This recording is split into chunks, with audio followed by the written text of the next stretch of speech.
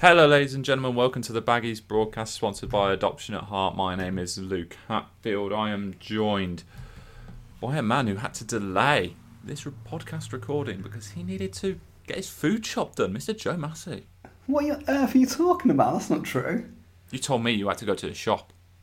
Oh, today you mean? Yeah. Oh, right. I thought you meant as in because we haven't done a Baggies broadcast for ages. Oh, no, I wouldn't accuse you of that. Oh, right, How long's this shop? 2 weeks, isn't it? You go to Asda for 2 weeks, do you? I'm a bargain hunter, mate. I go around the mall searching for the best possible price. You're one of those people that goes to like the Morrison's discount desk, aren't you? I'm really not. I just go to the nearest place and buy it for more than I should. I'm just a bit lazy, to be honest. But I'm good, mate. I'm good. It's lovely to hear your voice again. I've missed you. Yeah, it's been a long time since we've done a podcast. It's all your time off again, isn't it? But it is what it is. The listeners are used to it. I mean, that's a claim. The reason there wasn't a podcast last week, just to clarify, it was a busy week. It was a really busy week. So Monday, I will admit, which is our usual recording day, I was off. But there was a game on Tuesday, and for me, doing a podcast on a Monday when there's a game on a Tuesday makes very little sense. Agreed.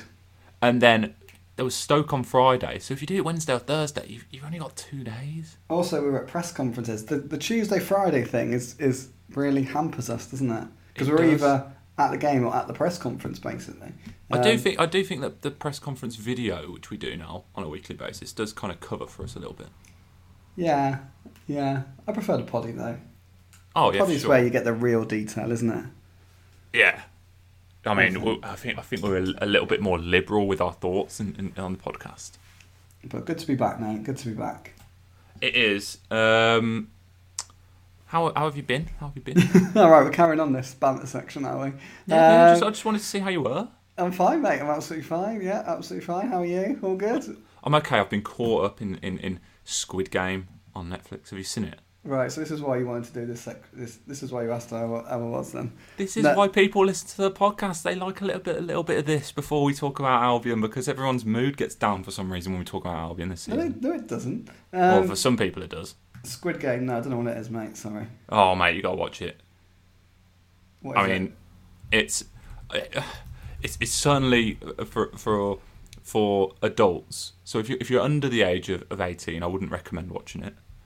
But it's brutal, mate. It's basically. Did you ever watch Battle Royale? Oh yeah, I watched Battle Royale and Hunger Games. Yeah, it's kind of like that, but I mean, it's crazy. Have you seen it all before then? If you've seen Battle Royale and Hunger Games. Oh no. So like they play like schoolyard games, and like they trick all these people into like signing up, and then they don't tell them that if they lose they die, and then they like playing like schoolyard games, and then it's just brutal. But I mean, it makes amazing watching.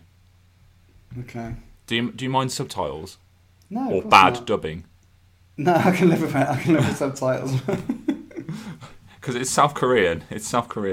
And the dubbing's not the best in the world. So it does give you a chuckle now and then as well. Watch it though, mate. Watch it. All right, I might get round to it. I implore the listeners to do so as well.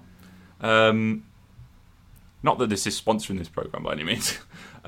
Shall we talk about Albion? Please. You're really desperate, aren't you? Yeah. You can set up your little TV podcast, food and TV podcast in your own time. People would listen, mate. I'm telling you. Would they? I'm not so sure. Oh, I don't know. One of the premier tweets. Why don't we try it and see? Why don't we try it? We'll do a sideshow podcast over the summer where during pre-season or before pre-season when nothing's happening, we just do 2 episodes of just random chit chat. I just want you to know that I won't be part of that. Why not? Because I just don't think it was a very good idea, mate. Oh, come on. We come as a pair. We're like Ant and Dec, Bert and Ernie. I always say Rant and Dec before we do our videos because I always want to be on the same side, don't I? Yeah, they have sides. You're not happy. You're not a happy boy if you're not on the right side. I'm not happy if I'm not on the right side. You're right. Come on. Let's talk Albion. Right, 3 games have gone, 2 wins, 1 defeat. The unbeaten run ended at Stoke. In terms of performances, though, I thought QPR was a great result. Picked up late on in that game. Cardiff was obviously superb. But what happened at Stoke, Joe? Yeah, that's fair. So we're going to go through the 3 games, are we? We're doing a 3-game round. Merge them. Let's merge them then. So I didn't think QPR was great for 70 minutes, if I'm honest. I agree. But they're a good side, QPR, to be fair to them. They're a really good side. And yeah, they're just Albion sort of... I mean, look, let's be honest, they got lucky in a way because Carlton Grant's goal, the goalkeeper should save it 99 times out of 100, really, shouldn't they? There was a bit of a debate whether it was an own goal. It definitely wasn't an own goal. But yeah, anyway, Carlton Grant's goal, flukes one in if we're being honest, but it completely transformed Albion and him, didn't it?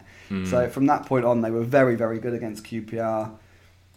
The only team that was going to win that game against a very good QPR side. And then they just completely took all that momentum into the Cardiff game, where we keep saying it, was it their best performance of the season? For me, it's still Sheffield United at home. I thought they were brilliant that night in sort of Plan A version of Ismail mode. Cardiff was Plan 1.2 of Ismail mode, Plan A.2. But more possession based, a bit more patient, more composure, and they absolutely blew them away. Albion were brilliant. Cardiff were dreadful, if we're being honest. Yeah. It was a mixture of the two. Why the scoreline was so emphatic. Albion were great. Let's not hide away from that. Albion were brilliant. They played really, really well. But Cardiff were absolutely atrocious. Yeah. But arguably Albion's best performance of the season. Certainly their best performance in terms of keeping the ball, playing with composure, passing it. Let's be honest. How a lot of people like their football to be played. It was certainly their best performance in terms of that style.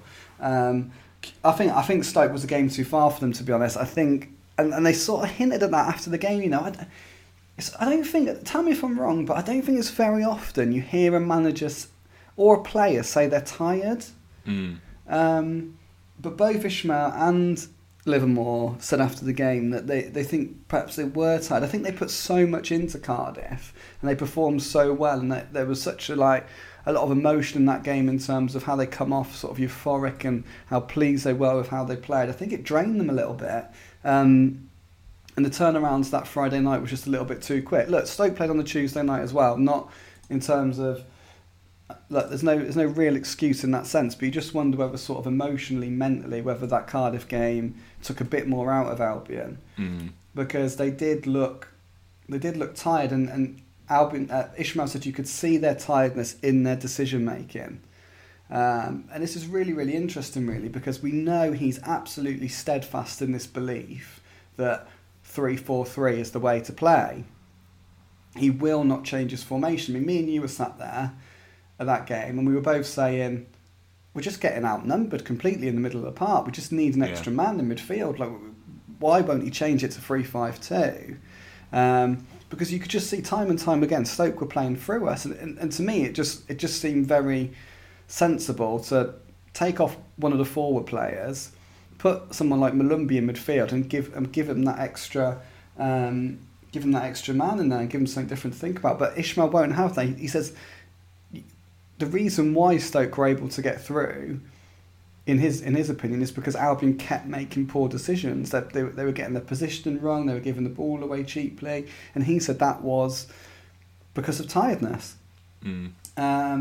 So look, Stoke. I mean, Ishmael said it on the night, they're the best team Albion have played this season. That it was definitely the best performance of an opposition team against Albion this season. Personally, I think Bournemouth looked really, really good. But Stoke were excellent on the night.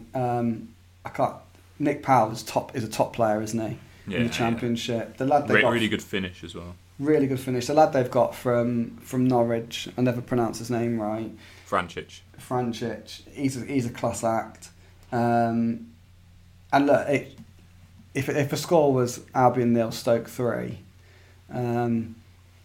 it could have been absolutely no complaints. The one thing for me, what does frustrate me a bit about that game, and we're being hypercritical earlier, really. We should caveat this by saying, obviously, the Cardiff game was the 10th game unbeaten for Albion this season. They became record breakers. Valérien Ismaël's only been at the club 5 minutes, and he's already created history by having the best ever start to a season. So that's the platform we're starting from, an immensely high platform.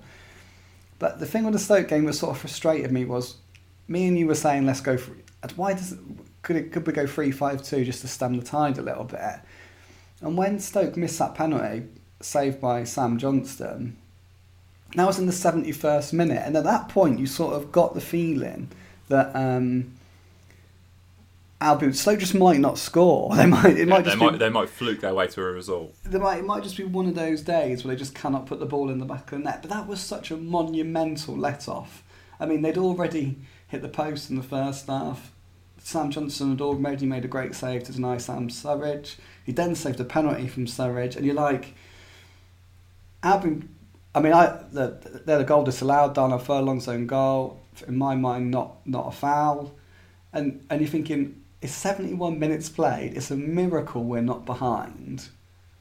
Just shut it down now. If we leave here with a point, it's an absolutely great result, if we're being honest. And that's the. I mean, I'd have gone 3-5-2 even earlier, but that was the point really when I'm surprised he didn't go 3-5-2, and just try to just shut it down and escape with a point. But he's got immense belief in the system, immense belief. He believes this. The only reason why Stoke stalled was because of poor decision making. And look, who are we to question him really? The first 10 games of the season unbeaten. You look at his record in the as a championship manager. I mean, he's barely lost a game. Yeah. And that goes back when you look at his record at Barnsley and look at his record with us. I mean, he has barely lost a game. So you can understand why he's got such immense belief in his system. Look, his way is going to win a lot more games than it's going to lose, no doubt about it. Just the one thing, for me that was like the big question mark from it was. I think maybe we could have escaped with a point had we gone 3-5-2, but look, who knows? We might have lost the game 2-0 instead of 1-0. Yeah, potentially. I mean, I know this isn't a Stoke podcast, but do you think Stoke are going to be legit promotion contenders? I mean, judging by that performance, I thought they were as good as anyone. I think, yeah, you're right, it's not a Stoke podcast, but they are an interesting side. I mean, look, they're a local club. There's sort of an intense sort of rivalry with Stoke because they're local, because of the Tony Pulis factor. I think it's interesting. I think Michael O'Neill's quite an intriguing manager after everything he did internationally. It's interesting that he's changed his style this season. They're a lot more of a footballing team this year than they have been in the previous years under him. And I think Romain Sawyers will improve them.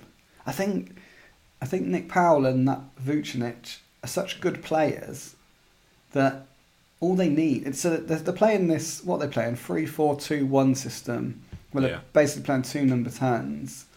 Powell and Vucinic, those 2 number 10s. And let's be honest, Sawyers is going to find them all day long when he's in that team. So I think they're a decent side. I think they're going to be right up there. Are they going to be? Are they going to be automatic promotion contenders? I don't know. I'm a massive fan of a striker. They got Tyrese Campbell. When he gets back fit, they're going to be a better side than what they are now. I don't know if they're good enough for top 2, to be honest. But they look real contenders for the playoffs. They really do. Yeah, and I mean, what compounded things, I suppose, at Stoke was, the run comes to an end, and you're beaten in a game. The run's going to come to an end at some point, and Stoke away is not a bad place for that run to end because they're obviously a good side and you're away from home, and it's an atmosphere which isn't always the nicest for travelling teams. But Alex Mowat coming off injured, that's just, it just adds to the bad news of that day, doesn't it?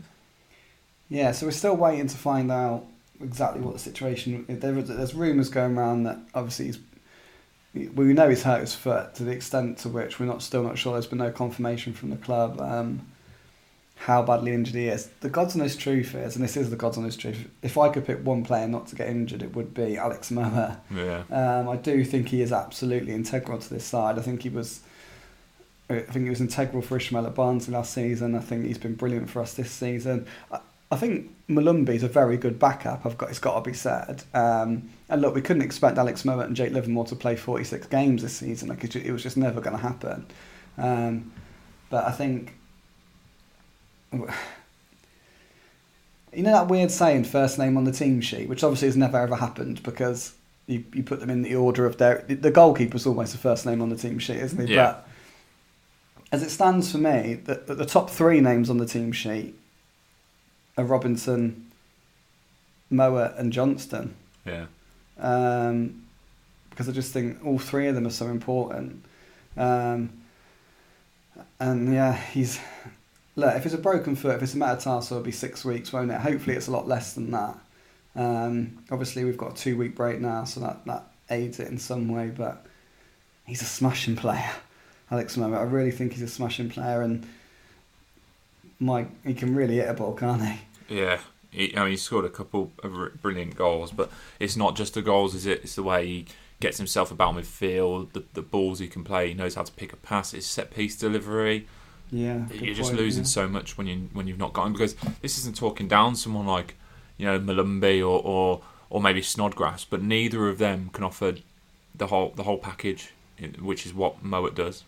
As I've said to you before, like I think 3-4-3 feels a very new formation to me.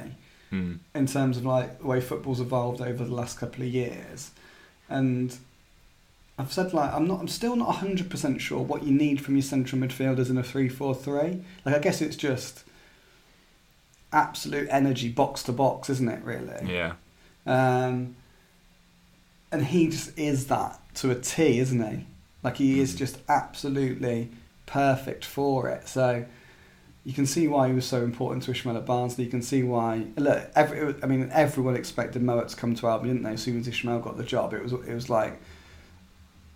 so obvious that was going to happen. He's a smashing lad. Interviewed him a couple of times now. Really nice lad. Very, very pleasant. Very polite. Got a hell of a left foot on him. It's just look, I think the sooner he's back, the better. Really. Hopefully, it's not too serious. Yeah, like the base stat, I think for the midfielder, if you wanted one quality, it would be that energy. But then it's the things on top of that which he offers, isn't it? It is that delivery, it is the ability to create chances and score goals, which is something the other players maybe can't do to that level. What did you make of the reaction to the defeat on social media? Because my word, I know social media is not a good barometer, and we say this almost every week now, but some of it is just mind-boggling.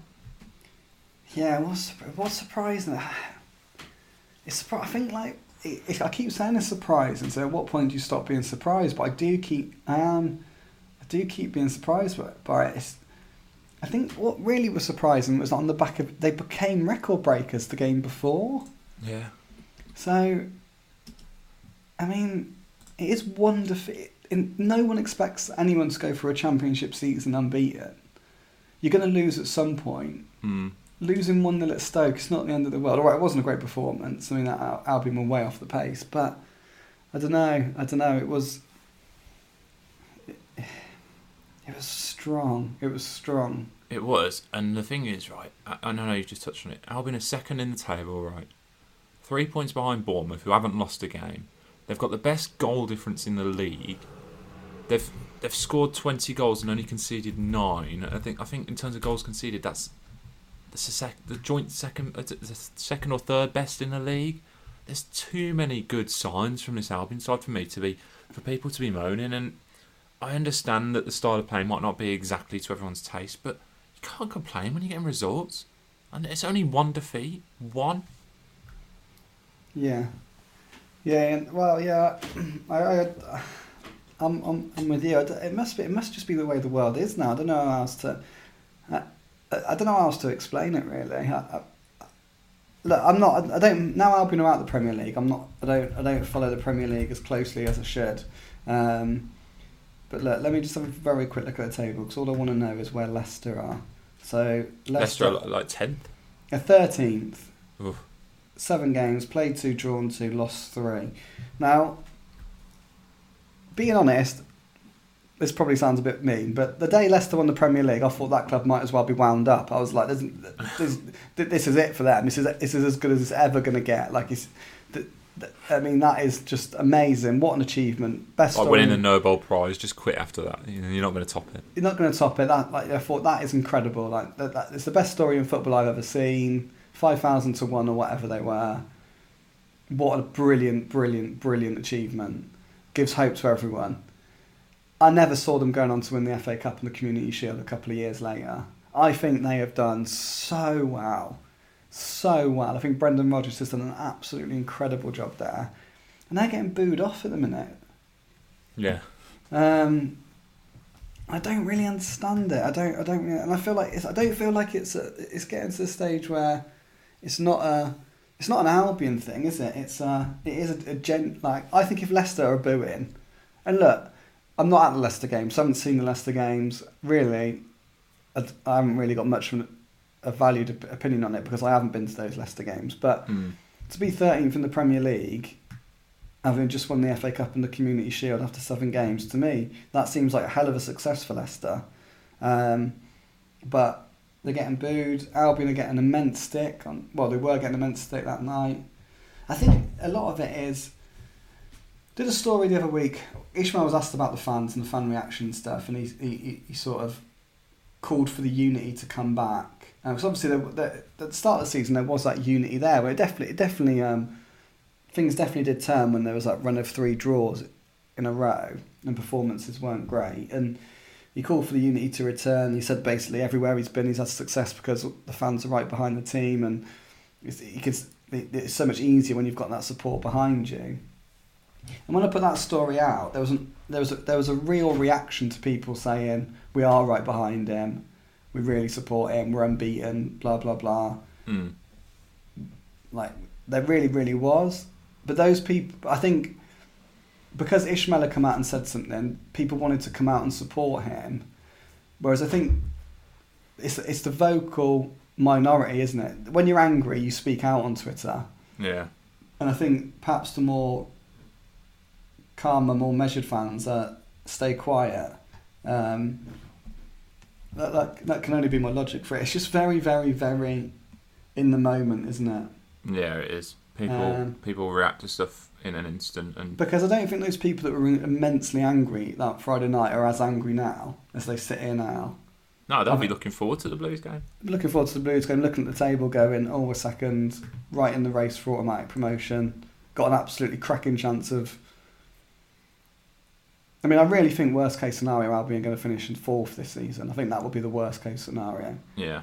So they've got a very good chance of going up automatically. Yeah, I think now they're measured, but yes. Oh, yeah. After games, emotions certainly run high. Don't look at that hashtag, that WBA hashtag. Before we get on to other things, what should Ishmael be working on over the international break? You know, is it just a matter of lifting the players again and getting ready for another run of fixtures, or is it, maybe working on something defensively or going forward? Yeah, I think they just... I don't think... I mean, they're all going to have a break, aren't they? I think they need that break. That's important. And then, they just get back to doing what they were doing. They've shown over the last 10 games that they're a side making real progress. They can now play high intensity, pressing Val ball as we all sort of expected it to be at the beginning, and they can also keep the ball play with composure as they showed at Cardiff. So look, they're fine tuning it, aren't they? They're still learning. They're going to have to come up against a lot of teams that each week try and come up with different ways to stop them, because I think that is the aim for opposition teams. It is simply to stop Albion, really. Stoke were the exception. They really did play well. But look, Albion they'll come back fresh and raring to go. They really will. That's it. And that's what we're all hoping to see. Thinking of adoption? We have all the information you need at Adoption at Heart, your regional adoption agency for the Black Country. Adoption at Heart provides adoption services for the City of Wolverhampton Council, Walsall Council, Dudley Metropolitan Borough Council and Sandwells Children's Trust, and is encouraging those who are considering adoption to come forward and take the next step. The Black Country Agency is appealing for adopters who can give our children lots of individual time, understanding and ongoing support, and are looking to recruit adopters from within a diverse section of the community, irrespective of gender, sexual orientation, disability, race or faith. To start your adoption journey or to find out more, why not book onto the next virtual information event? Visit www.adoptionatheart.org.uk to see the next available dates and to book your place, or call 01902 55 3818. Right, let's talk about Callum Robinson, because this is a story that came out this morning.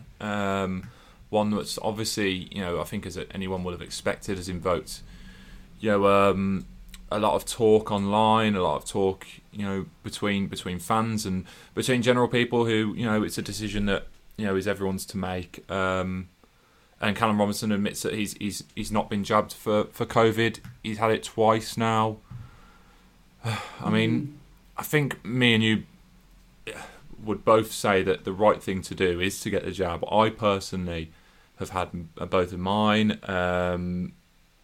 And although it is a personal choice, I think there's enough data out there to suggest that A, that it's safe, and B, that it's incredibly effective.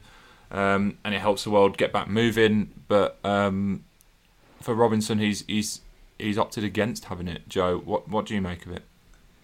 Yeah, he's opted against having it so far. He has said he could change his mind, but as it stands, he hasn't had the jab. He's chosen not to get the jab. Look, it's an interesting one in terms of, look, me and you are both double jabbed. I would highly recommend anyone get the jab. To be honest, it's just, you just want life back to normal, didn't we, after what we went through in lockdown? And to me, the jab is the safest and best way to do that. But it's an interesting. Look, I mean, it's been an interesting 24 hours. So we got the story. It was actually the Press Association wrote the story yesterday. I got alerted to it about 7 o'clock that it was going to be on the embargoed list for 11 p.m. Meant to tweet it at 11 p.m. last night, but I was playing Football Manager and forgot. Classic Massey. Classic. So for a starting point, Callum Robinson was asked this question directly: have you been jabbed? You'd like to think that a press officer would have warned him before the press conference took place that question was going to be asked. You'd imagine that did happen, and he would be comfortable talking about it and explaining his decision. But we don't know. But he was asked. I think it's important to make that sort of definition, really, because he hasn't come out on Twitter or as a anti-vaxxer or anything like that. He has sat at a press conference to preview a game of football, and he has been asked the question. It's really what. First of all, I'm really surprised. I'm a bit surprised. Tell me if you think I'm been naive or whatever, but I mean, he is everywhere today, Callum Robinson. You can't look on the internet without seeing Callum Robinson's face, basically. I mean, he's been trending on Twitter ever since last night. He's been trending throughout the day. Every news outlet in the country has run the story. He is absolutely everywhere. It's because he's been one of the first footballers to really kind of disclose that information properly, hasn't he? Yeah, I thought there'd been a few more, but maybe I'm a bit naive. I've known there was a problem in football with the vaccine, but I didn't realise there was so few had gone public. But what is clear is there's no doubt that football has got a problem with the vaccine. So 90%, according to figures, something like 89% of the UK population has had the first dose. It drops to like 82% or something for the second dose. But look, the vast majority of the country have had the vaccine. In football, it's around 40 to 50%. So it's a big drop on the average, and it's interesting to know why. I mean, it's fascinating. Like, it's difficult to pinpoint why. Obviously, Wolves have actually come out and said they are 100% vaccinated. I think they're the only club to have done that. But only 7 clubs in the Premier League have come out and said more than 50% of their players are vaccinated. So it seems that at 13 Premier League clubs, less than 50% of players have been vaccinated. Jurgen Klopp has said 99% of Liverpool players have been vaccinated. So it's odd. Look, there's on the one hand, one reason why they haven't been vaccinated, one reason why they might not have been vaccinated is that obviously you do feel unwell. For a lot of people do feel unwell a couple of days afterwards. I certainly did. I think I was worse for my first jab than I was for my second. Yeah. But managers are going to understand that. I mean, like, there's always an opportunity to get there's not always games on a Tuesday in the Championship or midweek games. So there has been weeks where an Albion player, Callum Robinson, or any Championship player could get vaccinated, say, on a Sunday. Yeah. And the side effects will have certainly worn off by the following Saturday. And I think your manager would understand in training if you felt if you had a couple of, if Monday and Tuesday you didn't train great because you'd had the jab on the Sunday or something. Even if you had the day off. Oh, if you had the day off, yeah. And then, so that's one reason why. I mean, look, these are all things that people say. And we don't know why. We don't know. Callum Robinson didn't actually really give a clear answer when asked why he hasn't had the jab. He basically just said it's his decision, which it absolutely is, and it is up to the individual. If a person doesn't want to do it, then that's their right. They don't have to do it. But the other thing that's sort of the other belief, if you like, why the drop off is so big in football is because footballers have an awful lot of time on their hands. Yeah. And I think people are always surprised that footballers listen to podcasts or read football stories, and the truth is they do it because A, they're just like us. They love football and they want to listen to podcasts and read about football, and B, they've got more time than us. So if anything, they consume even more because they're probably home by 1 o'clock every day, most days, whereas everyone else is working 9 to 5 or the equivalent of an 8-hour day. So they consume everything. They're on social media a lot.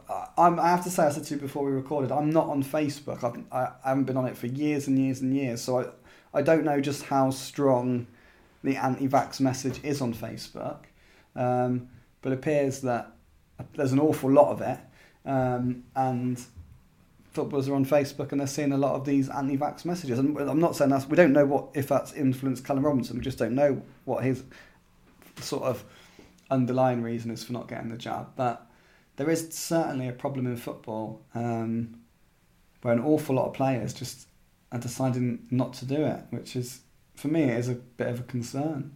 It is. And I'd be more inclined to understand a footballer's situation if they gave a reason, one which was, I'm not saying that any player has to give a reason. It is a personal choice. No one should be forced to get the vaccine. Like I said, it's your own body, it's your own choice. I think the statistics are there, but each to their own in terms of that thinking. But if there was a reason, for example, if footballers are worried that there might be something in the jab where, footballers undergo all kinds of different drug tests and stuff like that, and there could be a genuine worry over that. I just think maybe a little bit more education is needed for players and for clubs. And I know that they've tried to push that, but I think it needs a bit more pushing because clearly it hasn't kind of rung home with some that it is safe and completely, fine for people to have, according to statistics. But in the same respect, I'm sure you've got friends and I've got friends who probably haven't had the jab yet, and it's their own decision. But yeah, it's an interesting situation. We'll see how that goes. You do wonder what it's going to mean for Callum if he goes away with Ireland, whether he'll be able to come back and not isolate and stuff like that. Yeah, it's going to be interesting. Shall we get on to questions? Yeah, go for it. Let's get on to questions. The first one comes from WBA Max. Is there pressure from the top for a manager to select a player based on how much they cost? Grant and Grady seem to get picked as frequently as anyone else in the squad, regardless of form.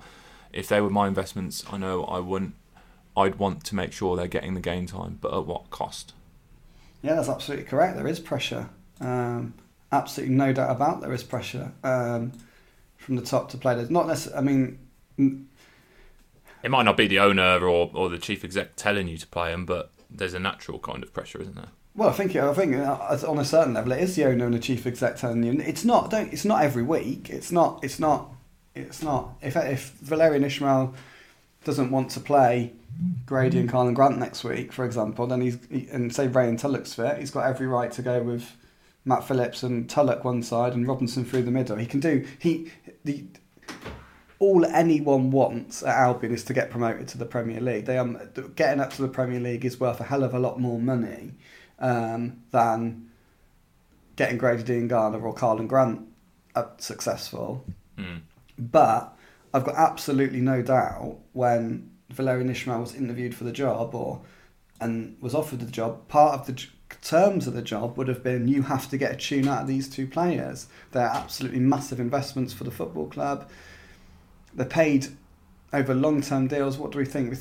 Look, I think, and I could be wrong, so don't quote me on it, but from what I can remember from conversations I had around the time, I think Grady Diangana was £6 million up front, £6 million in add-ons that are guaranteed, instalments if you like, and I think it was then another £6 million in bonuses and bits and bobs that could take it to the 18 million that would make him Albion's record signing. So Albion are in for £12 million basically for Grady, no matter what, and they're in for 15 million for Karlan Grant, 2.5 million over 5 years, 6 years or whatever it is, I can't remember. But so there's absolutely was Ishmael would have been told that he needs to get these players firing again and needs to put his arm around them and get them back to their best, because Albion can't afford to have two players like that sat in the stands. But look, it's not that there definitely would have been that pressure, but on the other hand, they're wonderful Championship players. They're absolutely wonderful Championship players. I think any manager, if you said to them, "Do you want Grady Diangana and Karlan Grant in your squad in the Championship?" the vast majority of managers would want them. So it's not really a hindrance. But part of his job role, if you like, part of his specification would be to get a tune out of those players. If he can't do it, if one of them just absolutely has fallen off a cliff form-wise, then that would be understood. They're not going to play one player every week at the cost of results. But Ishmael will have been told to try and do everything he can to get a tune out of those players. But they are, aren't they? I mean, Callum Robinson, 4 goals, I think, this season now. Is it 4 goals? Yeah, 3 goals? Like 3 or 4. So Karlan, so they're moving in the right direction. I think Karlan Grant is getting better and better. I think Grady Diangana is getting better and better. If they continue on the trajectory they are on, then they're going to have very good seasons, aren't they? They are only improving, and you could see it at Cardiff. So that getting that assist for Grady was just it meant the world to him. Ishmael is a very stats manager. Like he's very, very big on data. Data drives his team selection. It drives his recruitment.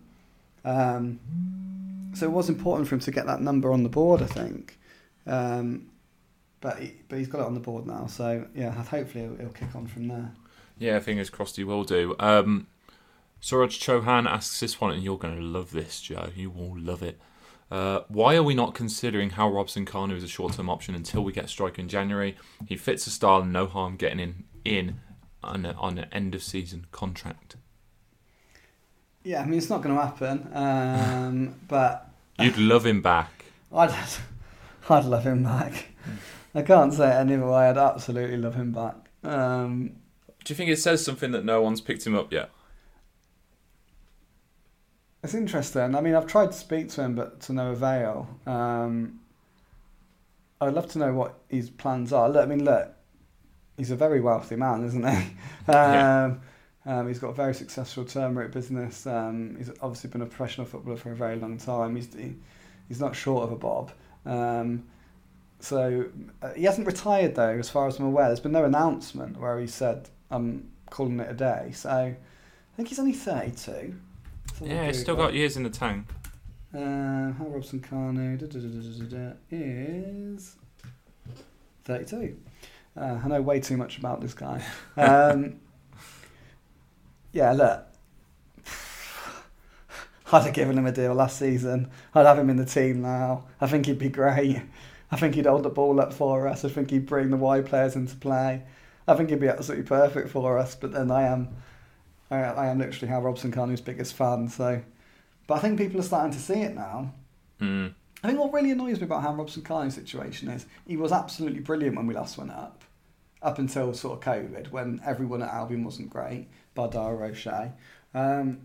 So I think, yeah. But look, he divides opinion, doesn't he, Hal Robson-Kanu? There's probably no one that admires him as much as I do. But yeah.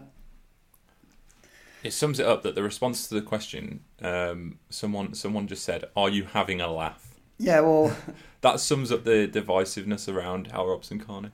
it is. He's so. I mean, I wouldn't sign him. I'd start him. Like, he literally would be back in, and he'd be playing every week for me. But then other people aren't having him. So it's just. He scored 12 goals last time we went up, and the first 2 or 3 months of the season, he barely got a start. He was behind Charlie Austin. So I think he's a very good player at this level, and I think he holds onto the ball better than anyone else at the football club. But he's not there. You don't see it. No, it won't happen. They won't re-sign him. I mean, I'd love to be proved wrong. I really would. I'd happily be proved wrong, but it's not going to happen. Fair enough. All Albion fans, how do you see Ishmael handling the upcoming suspensions for Livermore and Mowat? If Malumbi's the alternative, he isn't being used very much in preparation, even when players are on yellows risking a red. Or do you think Ishmael is holding out for Snodgrass or Ajayi? I think you could probably or maybe consider throwing Kevin Castro in there as well. If there's a player suspended, he might drop into the squad. I mean, they are going to get 5 yellows, aren't they, Livermore and Mowat, given that they're playing week in, week out. Yeah, I think. Yeah, the question is, are they going to be suspended at the same time? I think Malumbi is a very, very adequate replacement for both of them in terms of this system. In terms of what you want from a central midfielder in Ishmael's style of play, he has bundles of energy, he's gritty, he breaks up plays. I think he's absolutely fine. I've got no real problem with Malumbi ever playing when Livermore and Mowat can't. If both of them were out at the same time, which is now very possible if Mowat is going to be out injured for a while, then you have got an issue. In terms of Kevin Castro, I just do not think he's ready. He needs more time with the under-23s. He's not ready for me. Is Robert Snodgrass a central midfielder that can do this? I'm not sure. Is Semi Ajayi the answer? I don't think he is. I think if he was, Dara O'Shea wouldn't have gone into central midfield earlier in the season when Ajayi could have. So I don't think Ishmael sees Ajayi in that role. It's a worry, yeah. It's a worry. You'd imagine if they're both missing for a game, it will be Malumbi and Snodgrass. You'd imagine. Yeah, you'd think so. Or maybe even Phillips. You could play Phillips there. I mean, I think Phillips could do it. Has he got the? It's just defensively they put in a lot of work. Those two. I think probably they sweep up a lot. Livermore and Mowat. When balls come out and when Albion are pressing and pushing, and the team do manage to get it clear. If they've left someone up, Livermore and Mowat are normally there just to sweep up and. They read it well, don't they? They read it well, and with the greatest, there's no disrespect to Matt Phillips. He just hasn't had to ever. He is a forward-thinking player. That is where he plays his football, in the final third of the pitch, really. So, yeah, you don't want them both out. You really don't. No, Malumbi's absolutely fine, but I think after that, I mean, it is concerning. Carl Hayward, any news on the Mert injury? We've covered that one, so nothing just yet. Daniel Tudge, why is there always 2 minutes of dead air at the end of each podcast? Is this where Luke sits dreaming of pulling the shirt on and scoring in front of the Brummie? I wasn't aware there was 2 minutes of dead air at the end of each podcast. I will address that in post-production for these in future. But no, I don't just sit there dreaming of scoring in front of the Brummie Road End. Devonshire Baggies asks, can you and Luke give a preferred Albion front three? I ran a poll recently and results were Grady on the left, Robinson down the middle and Phillips on the right. Yeah, so we did this the other week, didn't we? I'd probably go with that. I think Grant's in great form, but there's something about Grady. I think he's got the potential to just run a game, win a game on his own, but we haven't seen it yet. So Ishmael was asked about this. Will he picks his front three based on the opposition. So sometimes he says you need more, if they're going to press, you need more sort of mobility, more energy. It's not necessarily about the physicality, but it's good if you're pressing. So say if he went with a front three of with Matt Phillips or Callum Robinson through the middle rather than Jordan Hugill, it's then good to after 60 minutes bring on some physicality because they're tired. So the physicality just drains them. But he also said he's going to keep chopping and changing them. But he also said, and this is probably key to it, and this is how I'd see it, is you have to pick players who are scoring goals, because you want the player to have that feeling of confidence and to have that belief that when they're going to go out, they're going to score. And you don't get that if he constantly changes. So they're the two things his front three says he's going to keep changing them. But the three factors are, right, who are the defenders they are up against?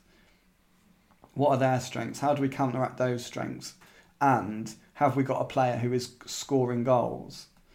So I think it's there's not much difference in ability between Grady, between Carlin, between Callum Robinson, Matt Phillips, Jordan Hugo.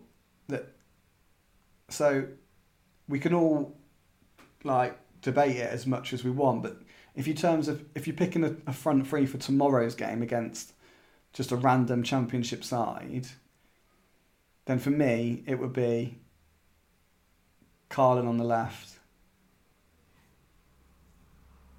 probably Matt Phillips through the middle, and Callum on the right. Or Callum through the middle and Phillips on the right. But you have to, I think as it stands today, Grady's my favourite. Well, he's my favourite, but I do believe Grady's the most talented of all the forwards. Yeah. But Carlin has to play now, because he's in form. He's scoring goals.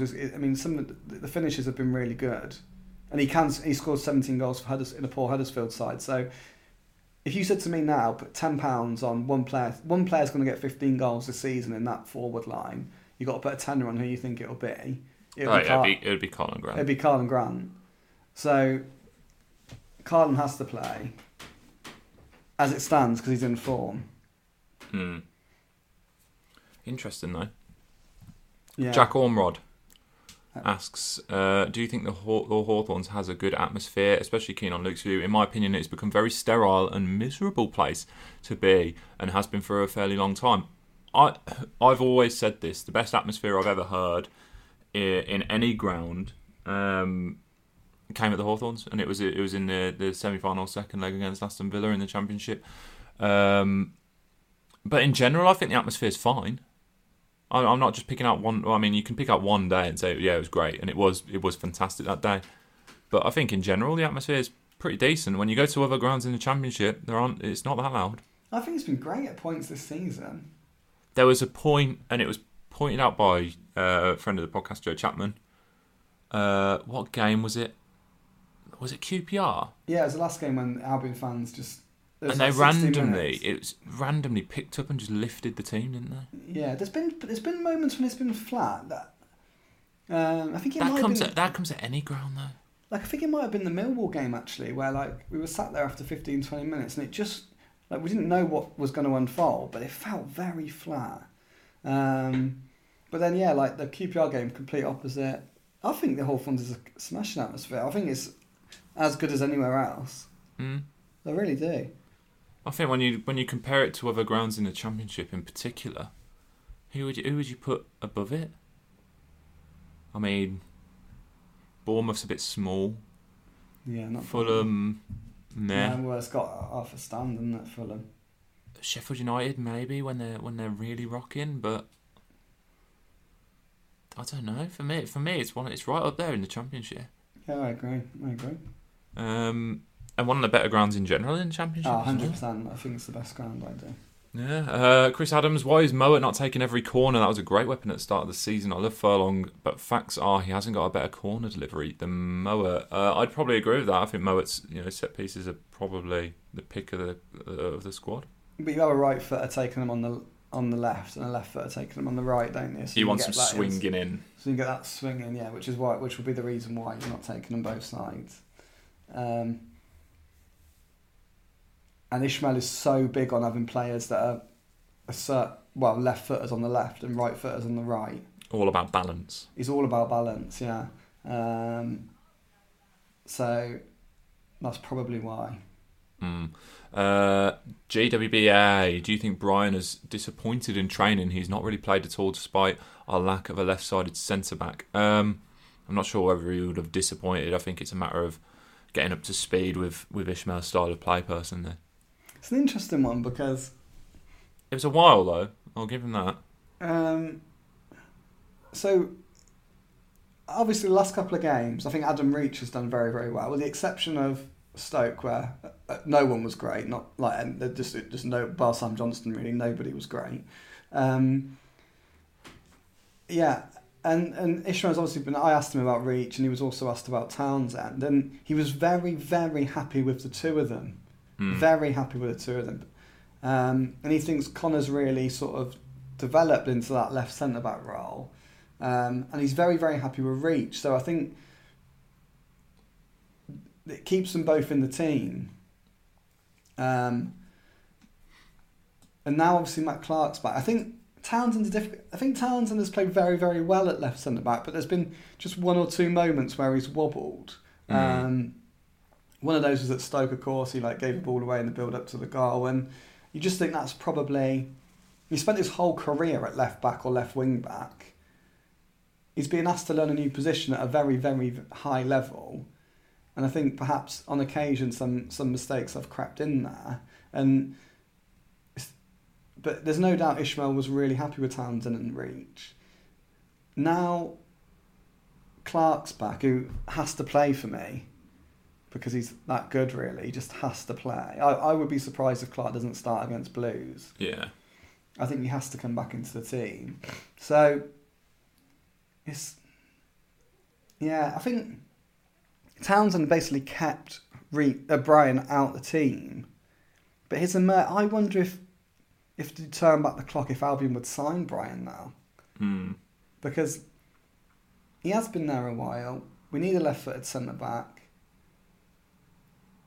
It seems weird to me that Townsend is ahead of him in the pecking order, when that is his position. Brian has only ever played on the left of a back three, really. That's so I wonder if, in hindsight, whether Albion would have not signed him.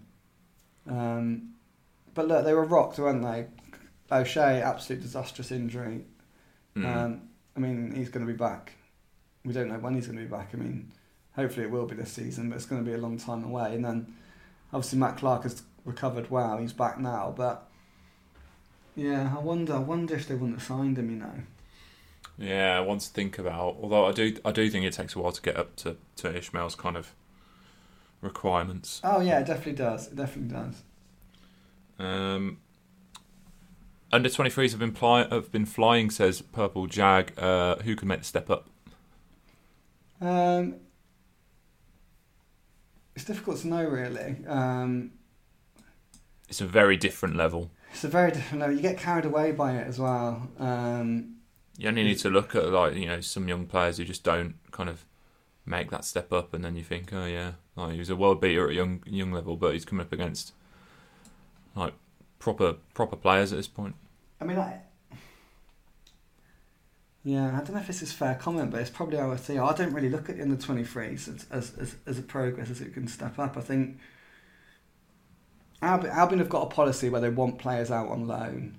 They want them out on loan for a reason, because playing league, you can't compare under 23s football to League One football. You just can't. No, if you put a League One team against Albion's under 23s, the League One team will absolutely smash them.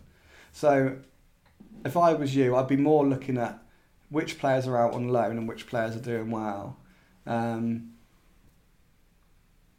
It's a bigger sign that they're close to the first team if they're out on loan than it is if they're doing well for the under 23s. It is, in my opinion. Look, if you're at loan, you can't come back at the end of the day. So, obviously, players like Caleb Taylor, Taylor Garner-Hickman, Tom Fellows, they will be playing for the under 23s. Fellows is obviously doing very well.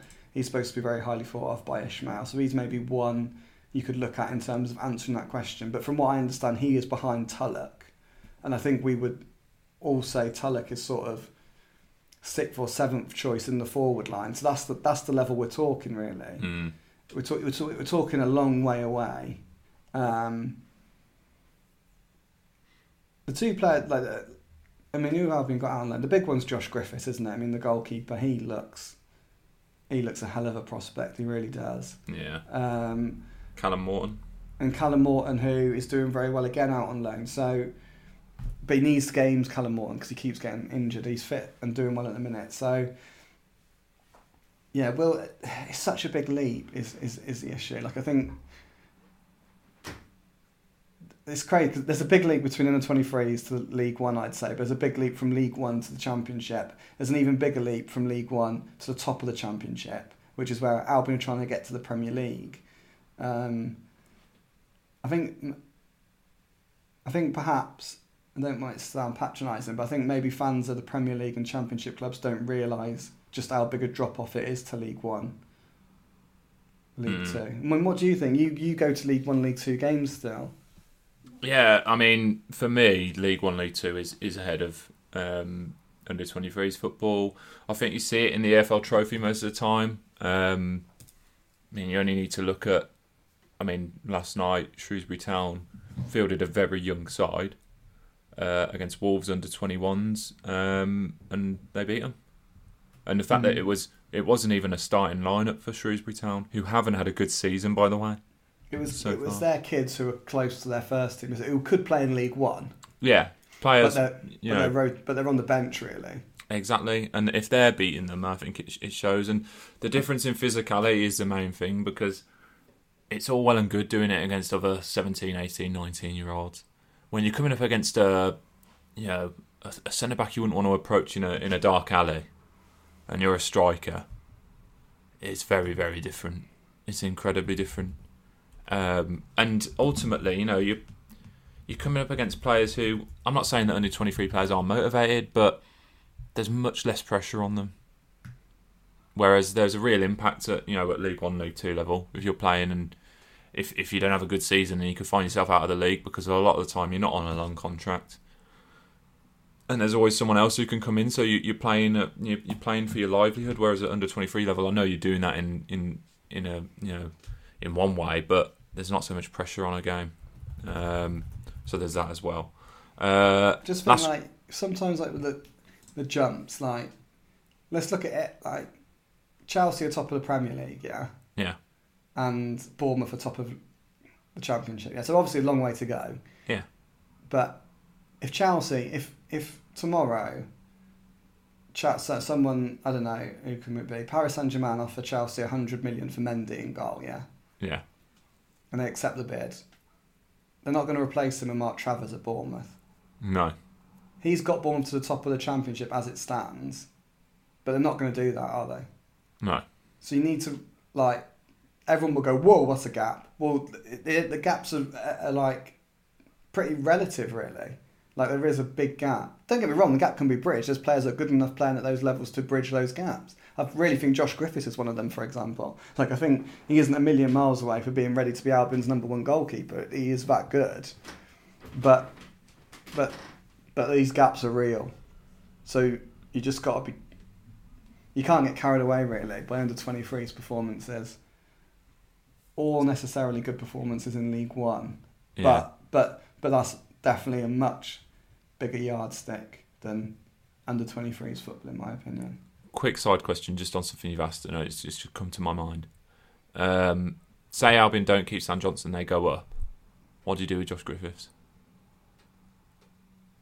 If they don't keep Sam Johnstone departs the club. They go up, and he gets an offer from another club, Premier League club. Albion go up, but Sam Johnstone gets an offer. Yeah. Yeah, that's tough then, because Griffiths will be 20 years old. I think he's 19 now. He might be 20 now, so he's going to be aged between 19 and 21. Which would mean you can't really... I don't think you could really expect him to... You'd have to load him to the Championship, I think. You reckon? If he's good enough, he's old enough. Yeah, maybe. It's hard to know, is he good enough, though? And it does appear like he is, don't get me wrong. He's making waves, and he's in the England under-21 squad and stuff. He is very, very good. And people I've spoken to watched him rave about him. He's got it all, but... Yeah, it's just me. Would you really want to throw a kid keeper in in the Premier League for a battle for survival. I think it's a big ask, to be honest. It is, but then part of me thinks, do you spend another 6 million on a goalkeeper, which you could spend on a striker to fire you up, keep you up? I don't know. It was just came to my head. It came to my head. Off the cuff. What was that? Off the cuff. It was off the cuff. Off the cuff. Very oddly there. The program we were using kind of cut you out, and it sounded like you said something completely different then. But what did it sound like I said? Sounded like I said "f off." That's what I was thinking. You and you. That's exactly what it sounded like to me. But the thing is, people listening to it won't hear that because it'll be fine on the recording. Right, I'm going to finish with a little segment. I know we're at an hour already, but I thought. Oh my god, you've done some production for once. Wow. F off, mate. It's one which you will not like, and I know it full well, but the listeners will love it. It's about Albion. It's not about food. Don't worry. Oh, yes. He's something. Because there's no game coming up, we will be doing a podcast next week to preview the game against Booth, so we won't touch that now. This segment is called "It's Only October, But." Okay. You sound delighted. So what I'm going to do is I'm going to say it's only October, but, and then give you a statement, and you can either agree, disagree, or just give your thoughts on it, or pass on it completely. Okay. Does that make sense to you? It makes sense. You sound apprehensive. I'm not. It's fine. It's only October, but Alex Mowatt has been the signing of the season in the Championship. Oh, wow. In the Championship?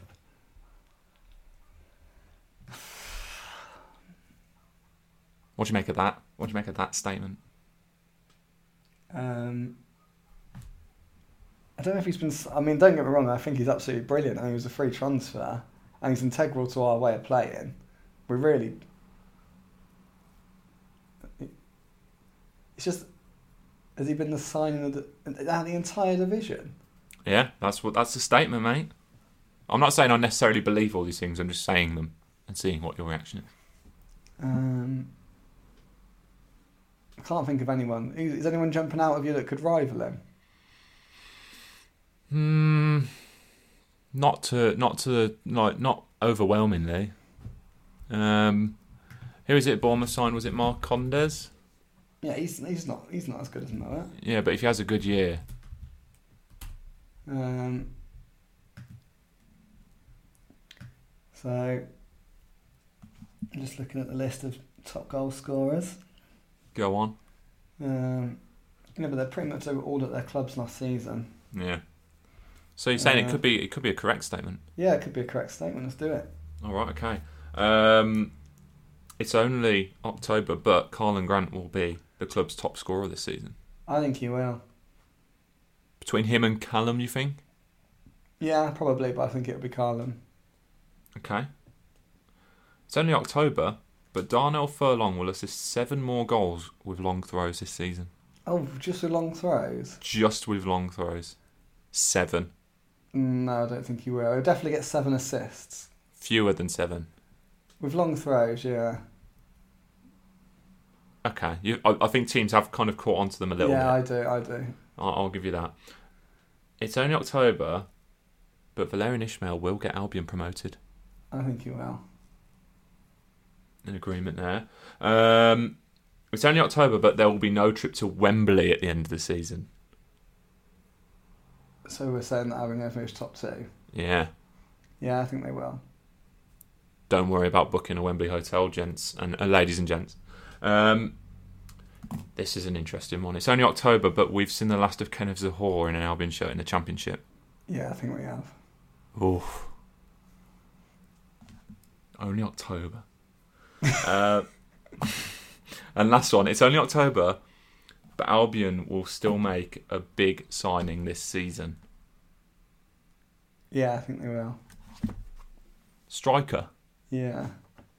I think they're going to have to be honest. You reckon? Yeah, I think they're going to have to. I think there's been...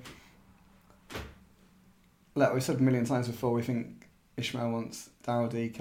I don't know if he's going to be affordable. I mean, some of the numbers that are being bounded about by him, for him, are just incredible. So, but I think Albion will have to do something in January. If Albion are in the top 4 in January, which I'd be amazed if they're not, then I think they will have to not roll the dice, but I think they'll have to double down. Just give them a bit more just to help them get over the line. And to me, that would be a central striker. Did you see DK's goal the other day?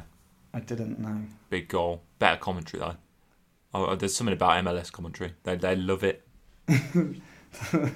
I'll have a look. Yeah. He seems a real player, doesn't he? He does, and he knows where the back of the net is as well. And he just physically just a nightmare to stop, I think. Yeah, I mean, he's made for us. He really is. I'm not going to say that I sit there and watch MLS football. I see the highlights, and highlights obviously always show him in the best possible light. But I might try and watch, some football with him in that isn't just on a YouTube compilation, because I'd be really keen to see what kind of player he actually is. I've got the video, so I'll watch it in a minute. Oh yeah, you do that. It'll make great post podcast watching. Right, just about does it. See, that segment wasn't too bad. It's good. I like your segments, really. I just give you a hard time. You always give me a hard time. I always give you a hard time. Right, you got anything else to add to this episode? Just that I said I would do our friends at the High Press podcast a favour. I went on their podcast because I can't ever track you down and you're never about to do our actual podcast. Whoa. I went rogue and did one with the High Press podcast. So it's not talking about Albion, it's more talking about like me really and my career, and if you're interested in like getting into sports journalism, then I said I would give it a plug for them. So if you want to listen to it, the High Press podcast, you've done it before. I've already listened to your episode. You've already listened. I think I was very complimentary about you. As complimentary as I get about you. Yeah. At the High Press Pod is what it's called, and I am absolutely delighted to tell you that I am in their top 5 ever listens. Oh, really? I am. I'm number 5. I'm assuming I'm number 1. Kyle Edwards is number 1. Him? He's only a professional footballer. But I sneak in at 5, higher than Rakeem Harper. Oof. Rakeem won't be happy about that. I know, yeah. You better hope he's not listening, mate. Won't surprise you that I am miles ahead of you and Joe Chapman from the Birmingham Mail. I'm a more nuanced taste, I think. Which I'm very, very pleased about, I've got to be honest. I mean, you are selflessly selling it everywhere. No, I'm not. I never once mentioned I was on it. Well, I haven't mentioned it until now. You'll just mention it to... Don't talk to me about selling myself when you're on every clickbait website going. Oh, that is unbelievable. West Bromwich Albion reporter Luke Hatfield says... What do I say this time? I don't know. Albion can score goals. Okay, Joe, very well. And they are nice guys at the High Press. They are very nice guys. So I would implore people to listen to them because it's an enjoyable listen. But of course, after this podcast, put this podcast first in your priority list, and then yeah. Because we icon, but not enough for them to overtake us in the podcast rankings. So they are really good lads. They're lovely. They're lovely. Right, that does us for this episode. Following on from that, if you do have a chance to rate or review this on your preferred podcasting provider, then please do so, and do so kindly. It helps us out massively. And feel free to share this with another Albion fan who might not listen to it. But from me and from Joe, a fond farewell for now. Goodbye.